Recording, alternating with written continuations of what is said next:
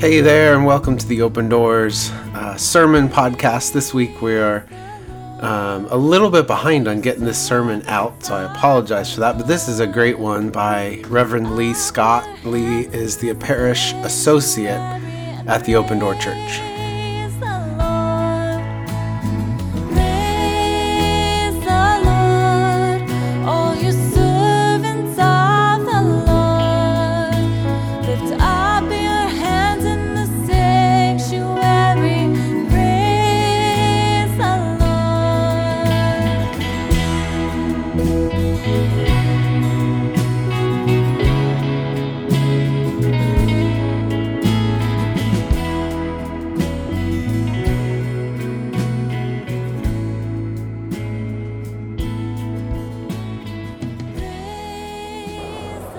Come, the word is good.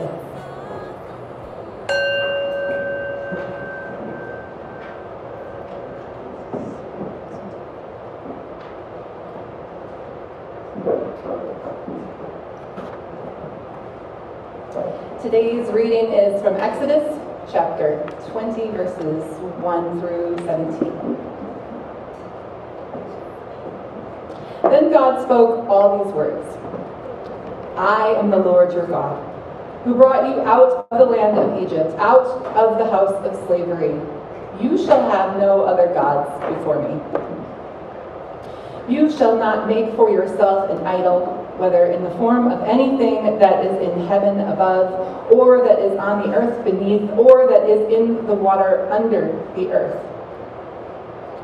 You shall not bow down to them or worship them, for I, the Lord your God, am a jealous God, punishing children for the iniquity of parents to the third and the fourth generation of those who reject me, but showing steadfast love to the thousandth generation of those who love me and to keep my commandments. You shall not make wrongful use of the name of the Lord your God, for the Lord will not acquit anyone who misuses his name. Remember the Sabbath day and keep it holy. 6 days you shall labor and do all your work. But the seventh day is a Sabbath to the Lord your God. You shall not do any work, you, your son or your daughter, your male or female slave, your livestock, or the alien resident in your towns. For in 6 days the Lord made heaven and earth, the sea, and all that is in them, but rested the seventh day. Therefore the Lord blessed the Sabbath day and consecrated it. Honor your father and your mother, so that your days may be long in the land that the Lord your God is giving you. You shall not murder. You shall not commit adultery. You shall not steal. You shall not bear false witness against your neighbor. You shall not covet your neighbor's house. You shall not covet your neighbor's wife, or male or female slave, or ox or donkey, or anything that belongs to your neighbor. The word of the Lord. Our sermon today comes from our parish associate, Lee Scott.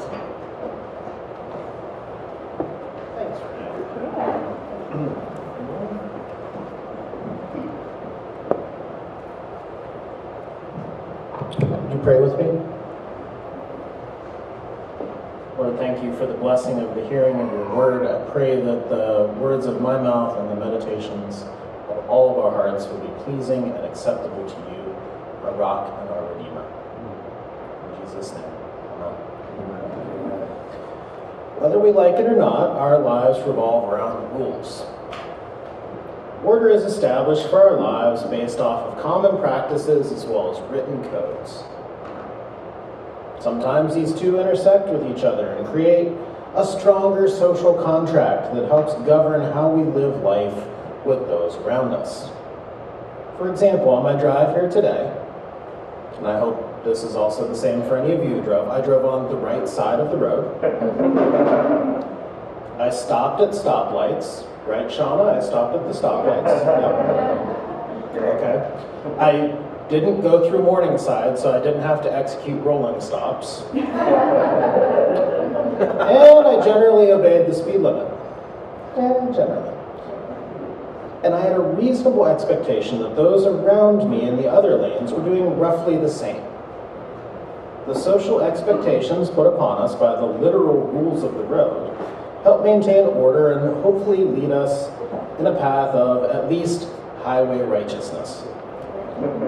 However, certain things are beyond our reach and would require a theophany, or the direct intercession of Yahweh, in order to create a renewed social order that leads to flourishing, common good, and justice.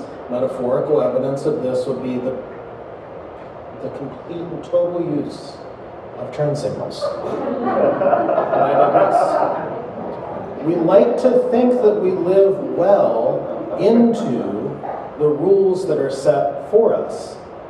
Now, many of you know that my day-to-day work at the CCO is as the Director of Human Resources. So I like rules so much I write them. And I set them forth in an employee handbook, and I would love that would be unnecessary because I'm dealing with a group of campus missionaries. But the fact is, we need expectations and boundaries for each other, because even in a Christian organization, sin abounds. We can find ourselves in need of a healthy structure of rules. While we would like to think that the model of love your neighbor as yourself will be normative guidance within our culture, too often our own practices are to love our neighbor to the same degree that we think they would love us, leading to an insular, suspicious, and fearful experience. Not only do we need a rules-based order, we need to have the social contracts and expectations to live within them. From a purely practical matter, that's what we're looking at today. Now, I have to also say that some passages are so familiar that you almost have to borrow a Yogi Berra-ism that no one knows what certain scripture passages say because they're too familiar. On its face, this doesn't make any sense, but I swear to you it's the truth. When's the last time you were surprised by the Christmas story? Similarly, today we're going to look at the Ten Commandments. I know, this can be a fraught subject for some of us, especially anybody who sees them in a court of law and gets concerned about separation of church and state, but hear me out. We're in church today. We need to spend more time with the Old Testament, not less. We need to lean into the foundations of the Bible that Jesus lived with in order to help understand the canon as it's currently constructed. However, to deal seriously with the whole of the Ten Commandments, and you guys aren't going anywhere for the next 12 hours, are you? Okay. To deal seriously with the whole of the Ten Commandments, we would need at least 9 more weeks. Someone with a better command of Hebrew than myself, maybe Charlton Heston, if you remember the movie. So for today, we're going to get a survey, right? We're just going to go over a little bit of it to help introduce something that you may be familiar with, but I want you to see with new eyes. Because Scripture has this beautiful way of opening itself up to us when we see it again afresh. Okay? So we're going to dive into placing this legal code in the context of its scriptural home here, and then dive into one of the most important commandments that honestly no one ever got right, and venture into why these are so important for us to study in light of the hope of Jesus. So you heard Exodus 20, 1 through 17. I'll be honest, I went longer than the lectionary today because the lectionary doesn't include some of the things I really want to focus on. It does 1, 2, skip a few when it gives us verses.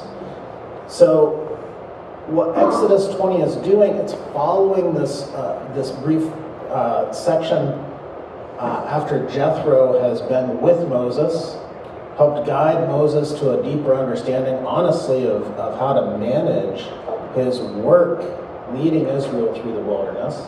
Israel finds itself at Sinai, and Moses is brought up to the mountain. It inaugurates what is called the Book of the Covenant, all of the rules by which Israel is to live by. If we read 21 through 23, we get a long list of how-tos. There's some scholars that say, this doesn't fit within the wilderness narrative. This all looks like stuff that you'd need to be in a settled place in order to use. But it's here, so we deal with it as it is. The structure here is the relationship first with Yahweh to Yahweh's people. Then, of essential significance, the people to one another. Covenant demands a community. You cannot have a covenant alone. And it's one of the great eye-opening experiences for me coming out of a more fundamental evangelical background is it's not just about my personal salvation. Yes, that's a part, but it's broader than that. It's a covenant. Covenant demands community. Yahweh demonstrates this to Israel very tangibly by drawing them out of bondage, drawing them into the wilderness, also known as Yahweh's laboratory. In truth, Yahweh has taken Israel away from slavery. Despite the tremendous grumbling and constant frustrations of the people, Yahweh still loves them, chose them, and is blessing them. But there has to be standards. There has to be expectations. Even very plainly, if we were to read further, Yahweh would say, Moses, set up a boundary for them. Don't let them come too close. Set up a fence. How does Yahweh do this? The relationship is getting a greater level of definition here in the only in a way that a covenant can accomplish. For God has made them who were no people a people. God has given freedom to those who were slaves. And what follows is what the relationship, if it is to be continued, must have from the people of Israel back to Yahweh. Yahweh loves Israel but wants to lay out what their end of the deal is. It's not transactional so much as it is promissorial. We see this clearly in the legal code by our first 4 commandments, dealing directly with the expectations of the Israel-Yahweh relationship, followed by the rules to set up a thriving community as they anticipate entry into the Promised Land. This is the opening section of this whole book of the covenant. Like I said, we could spend weeks on this, and honestly, I do encourage us to spend some dedicated time studying the 10 Commandments. There's a deep and abiding beauty to how Yahweh longs to be in relationship with Yahweh's people. However, today, we're going to focus specifically on the 4th commandment, the one that everyone struggles to live out well. Let me read it again. Verse 8, 9, and 10, and 11. Remember the Sabbath day by keeping it holy. 6 days you shall labor and do all your work. But the 7th day is a Sabbath to the Lord your God. On it you shall not do any work, neither you, nor your son or daughter, nor your male or female servant, nor your animals, nor any foreigner residing in your towns. For in 6 days the Lord made the heavens and the earth, the sea and all that is in them. But he rested on the 7th day. Therefore the Lord blessed the Sabbath and made it holy. Now, as I have confessed to Emily, I am no Hebrew scholar. I cannot actually tell you the alphabet anymore. But God bless John Durham, who wrote the commentary on Exodus that I used. Remember, in the Hebrew text, is not the mild sort of remember of trying to recall what you had for dinner last night, or where you left your keys, or whether I put the milk back in the fridge, which I did. Instead, it is an imperative that communicates always in context of covenantal observation, in the sense of observe without any lapse to this observation, or hold as a present and continuing priority. What is a Sabbath? A Sabbath is a day of cessation, rest or ceasing from interrupting the normal activity of work and having nothing to do with the way it has been rendered in many cases, being recast as a day of relaxation. My colleagues and the new campus ministers that come in each year at the CCO will tell you I'm famous for the phrase, Sabbath is a day of rest unto the Lord, not a day of relaxation unto Netflix. I feel like some people might have been seen by that. Kept free from the customary labor of sustenance of the other 6, the 6 days allotted for business as usual of life must be made to suffice. But why? Well, freed from their customary labor, the commandment calls Israel to respond with a cessation of work in the way of Yahweh. The goal here is that they would model their lives around a praxis embraced by their Creator and Deliverer. Remembering here is contrasted with the life that was lived in Egypt in forced labor with no day of interruption. It commands them to celebrate the Sabbath day as a stopping day, proclaiming not only their dependence upon Yahweh, but also their independence of all other peoples and powers. But here's the thing, you can take that and say, well, this is just my personal thing, right? I Sabbath. And it's possible to be very self-important in that statement. And it's also possible to be very self-centered. But it's not just for you. You see, remember, these are a social contract that is being established within the nation of Israel here. The Sabbath is a culture-making action. Let it sink into your minds there. The Sabbath was not just a means of liberating Israel from the cares of their work week, only to employ others to do their work once a week. It was no excuse to permit the bringing in of outside laborers or, tying up the donkey to the plow and letting it plow the field on its own on Sunday. The Sabbath has real social consequences for the whole of the society. For remember, the rights most often and easily afforded were ones to males within this context in an ancient Near Eastern culture. Yet special care is taken to ensure that this extends beyond the male head of the household to the whole family. But that's not all. It's for the slave, for the livestock, perhaps most beautifully for the foreigner traveling in the midst of your town. Let this be a witness for others. This is a transformational notion that feels like it might have been dead on arrival. At least if it was coming to us. Because friends, we're not the first culture built upon striving. Sabbath was a countercultural notion from the start.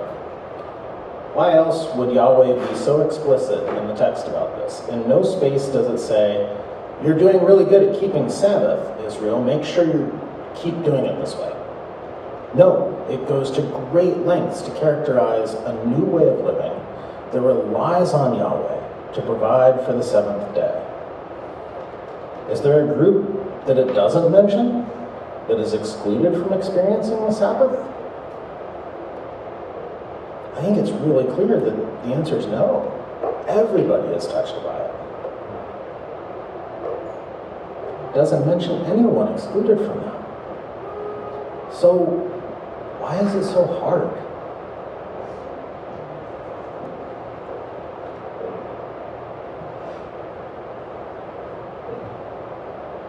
Resting is supposed to be easy, right? Setting things down is supposed to be easy. Well, why do I work all the time? My wife is nodding vigorously. Seriously, ask yourself the question. We assume from childhood on that rest is supposed to be this easy thing to achieve, right?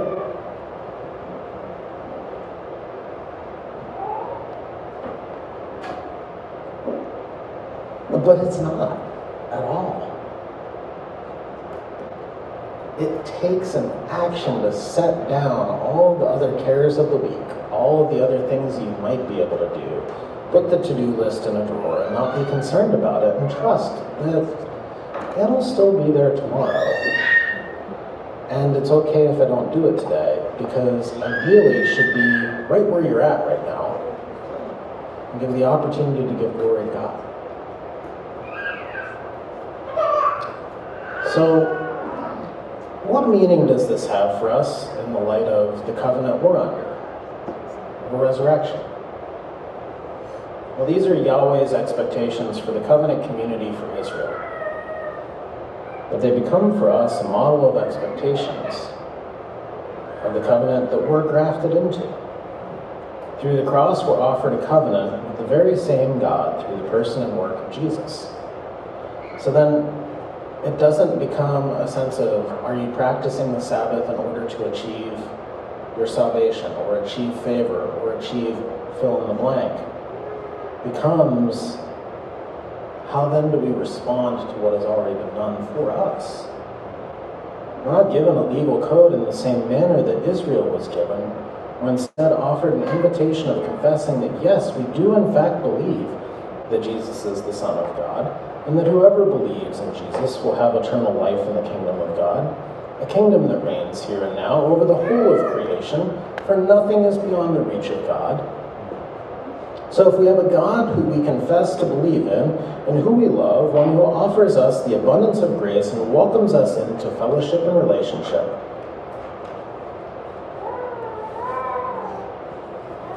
what governs our response? And I think there's just too many little lords trying to take control over us. Fear of temporal surroundings, that God's promises aren't in fact real. Slothfulness, taking the grace for granted and responding to God without gratitude. In debt, I lived in this one for a long time, of hoping that our actions can somehow earn me the favor of God. It was already given to me. Or believing ourselves to be worth less, yet striving for what can only be given? Or should we live in gratitude, with a heart transformed by the Holy Spirit, who wraps us in the gentle love of Yahweh, who desires first to be in relationship with us, and second, that we live in healthy and just relationships with one another? I recommend this path of gratitude. We should spend our days walking in step with the Holy Spirit, as Paul describes in Galatians 5, that we would exhibit a fruitful life, bearing forth love, joy, peace, patience, kindness, goodness, faithfulness, gentleness, and self-control. And Sabbath has a role to play in this gratitude-filled response. By stepping back from the day-to-day and spending dedicated time once a week to surrender our essentialness, we too can live into the hope that Sabbath brings. Friends, you are all beautiful and wonderful human beings, but you are not a human doing. You are tasked with the burden. You are not tasked with the burden, of Atlas to carry the world upon your shoulders. Instead, you're invited to bear witness to the transformative nature of living into relationship with the one true God. So here's your question.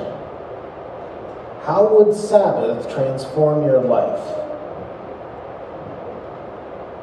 And this is where you get the true confession of the person up here preaching.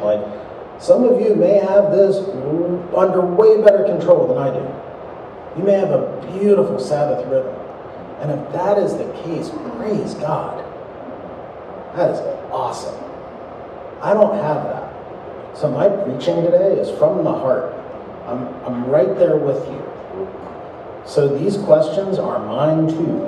And it's more, I'm sharing them with you as a fellow wanderer than I'm trying to project that I've got it nailed, because I don't. How would Sabbath transform your life? I'm here to tell you it would upend mine. For the first while, it will be terribly inconvenient. All those times I overpromise and underdeliver using a Sunday afternoon to cheat and take care of work email, catch up on farm work that I need to do, out of obligation or burden rather than out of a response of joy. All those times we go through the motions of worship without showing up mentally or emotionally. Sabbath shakes everything. It's an uncomfortable confrontation to the socially acceptable concept of being crazy busy. Truthfully, though, how we live becomes a response to what has been done on behalf of the whole of creation. Rather than feel burdened to practice the Sabbath, to earn salvation, we have access to it as a gift, as a promise of a covenant offered to us through the life, death, resurrection, and ascension of Jesus. So what will we allow to form us more fully into practicing Christians? The pace of the schedules we have made for ourselves? Or those that have been made by our labor? Or will we allow for the total upending of our lives that Sabbath would give?